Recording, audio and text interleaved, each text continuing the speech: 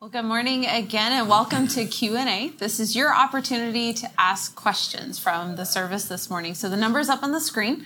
Anything stirring in your heart or your mind that you're just wanting to ask about, please feel free to text it in. Would truly love to have the opportunity, or Doug would love to have the opportunity to answer your question this morning. Yeah, and actually, I would. Yes. So definitely send those in this morning. Love this message. And that last statement, I don't allow my personal heart to be an excuse to stop loving. This is probably an assumption, but I feel like that's a spot where a lot of us could be potentially sitting. Yeah, and so I appreciate that. There's always too few moments to actually clarify. So don't want to put somebody under an unnecessary pile. I do think sometimes we go, I just got a lot else going on, and so I can, or things are hard for me, so I'm not in a good space, good place. It may be that the hard in your life is causing you to direct all of your energy in meeting a particular need within your family. Mm-hmm. So in other words, a couple may be going, we have to focus all of our attention on our aging parents because of where mom or dad is. And so I want you to understand, you're not loving in that moment. You are loving. Absolutely. And so don't hear me say that somehow that you should feel guilty or you're wrong for doing that. So ask yourself, is my attention to love in a particular way, in a particular situation, causing almost all of my serving to go in that direction? It's more my life is full and I got a lot of stuff that I'm wrestling through, and therefore I'm not really loving anywhere, and I don't have enough space in my life to do that. That's my concern. Mm-hmm. I could just hear somebody, a good-hearted person going, I'm caring for my wife who is suffering from Alzheimer's. And now I'm under this pile. Right. Oh, you are walking in love, meeting a real need in that. So I hope if somebody was feeling something and that was their situation, that you'd be set free from that. Okay? Absolutely. Yeah, I think that's a great encouragement in that, because what a practical way of love and serving. And then on the other side of that, as you were explaining, it's very easy when there's a lot of personal stress or difficulty to turn inward and feel too overwhelmed to be able to love others and serve, to not have that energy beyond yourself. And so that's where I think we can get stuck. Yeah, when he says to walk in love, that love is the greatest, above all, beyond all, most excellent way that never fails. A real need is for relationship. Mm-hmm. So when I talk about family group, that make sure that if there are needs, those needs are known and those needs are met. I'm not discounting the worth and the benefit of simply being together. Right. Because that's meeting a need, a God-given need. God looked at Adam and said, it's not good for man to be alone. And so he created a woman in marriage, but there's a reality there of relationship. So family groups should meet relational need. And I say all that for this, Tracy. All of us hit points in our life where we go, I just don't want to be with anybody else. I just want to be alone. It's like, I'm just, to use that language, things are tough right now, and I just don't feel like being around people at family group. There would be some unique exceptions, but it's almost always true that when we don't want to be around people is when we probably most need to be around people. Right. And when we most feel like being around people is when we have our least need to be around people. So I try to follow a pattern in my own thinking that says, if I don't feel like going to group, that's a good indicator that I need to be there, as opposed to going, I'll wait until I feel like going. So relationship is meeting a real need that we shouldn't ignore. Right. Absolutely. All right. I think I hear some stuff coming. We do have some questions coming in. Where is scripture says that God loves everyone. This who he loves, he disciplines. Not all of us are loved. Not all of us are loved by God. How do we live in light of that?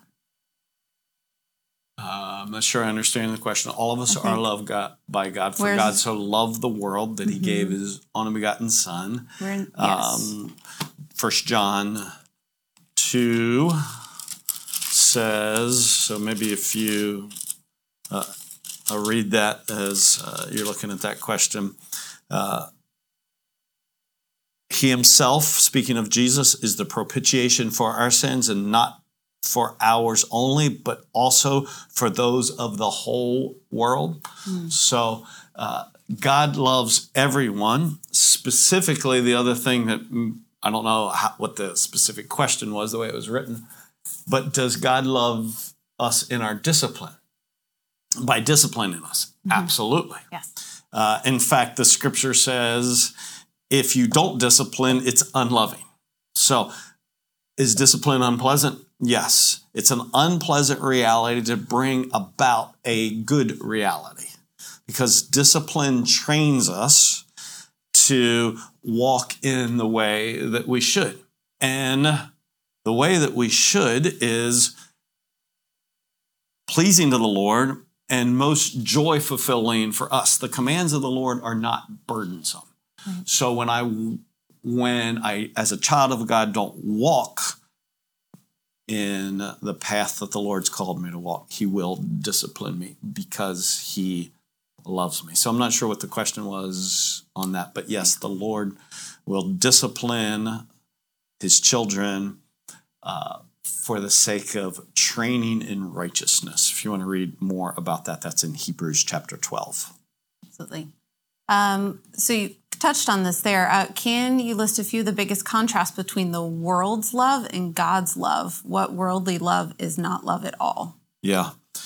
Jesus did a good job with that in Luke chapter 6, where he says, if you love people who love you, I can read it for us. Luke chapter 6, verse 32.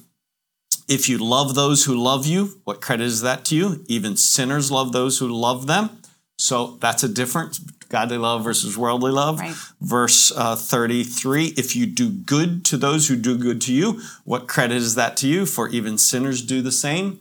So love people who love you, that's not godly. It's not ungodly. It's just, that's what everybody does. The difference is loving people who don't love me, doing good to people who don't do good to me. The third example he gives in the text is that lending to people who I know cannot pay back. So in other words, in that situation, it's not, well, they don't love me, but if I love them, they'll love me back. No, I'm going to love them even if they don't love me back. I'm going to do good to them if I don't do good, even if they don't do good back to me. We live in very much of a tit-for-tat society that says, right, well, we have invited them to dinner twice now, and they haven't invited us back. We're not going to invite them again. Mm-hmm. That's quite frankly is worldly. Keeping score. Yeah. We gave a present to them for their birthday and Christmas, and they didn't get us anything. I'm out. That's worldly. It's I do for you as you do for me. And this text in Luke chapter 6 finishes with, love your enemies, do good to them, and lend, expecting nothing in return, and your reward will be great from God. And you'll be sons of the Most High, for he himself is kind to ungrateful and evil men. Be merciful just as your Father is merciful. That's the core difference. We do for people who have not done for us, but beyond that, we do for people who have done the exact opposite to us. It's not just love people who don't love you, it's love people who have not loved you and have been hateful, evil, and unkind to you. that answers the next question here. How do you love and serve someone who has harmed you? Yeah, how do you, so I tried to address that very personally in the message, in the sense of the person wasn't being rude. They were being well-meaning when they said, well, just love them. And I was like, yeah, but I didn't know what love really looked like in that situation. In a practical way. Yes, in a practical way. It was, because love is not just, it's not a feeling I feel. And it's not just a disposition of my heart towards them. Love does. That's what Luke 6 says. Love does. And so they have hurt me. They've harmed me. I think two things. Number one, I don't hold three things now. I'm allowed to grow in my answer. Absolutely, yes. I repent of any bitterness that I might have towards them. I offer a heart of forgiveness to them. And I say a heart of forgiveness to them, meaning that forgiveness is a transaction that I can forgive, but them not yet be forgiven. They can only be forgiven as they receive it. God forgives. We are forgiven when we receive the forgiveness that he offers. So I have a heart, first of all, to not be bitter, not to sin in return, to forgive, even if they don't receive the forgiveness. I offer a heart of forgiveness. And then third, I do good to them as if they had not harmed me. I do for them what I would do for someone who has not harmed me or wronged me. I think that's the threefold equation. We just had another question come in that dovetails with that. It says, how do I love people who are truly toxic to me? What does that look like on a day-to-day basis? If I could ask the person, I would say, well, tell me what you mean by toxic. They give a little bit here. It says, you said, do for them what you would do for everyone else, but the toxic dynamics of our relationship functions leaves me wondering, how do I love them in the same way I love others? So it's not as much detail in the relationship as what's toxic about it. Because I think it could be said that the Pharisees would Jesus could have said, hey, they're toxic to me. Yeah. Always causing me problems, always trying to make me look bad, telling lies against me. So again, I'm not sure what toxic means. So Jesus didn't avoid them. He spoke truth to them. He laid his life down for them.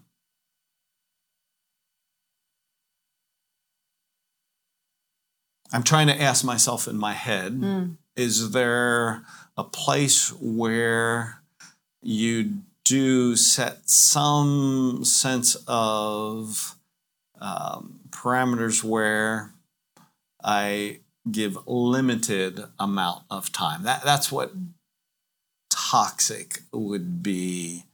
I'm not sure what that means. If you have a spouse abusing you,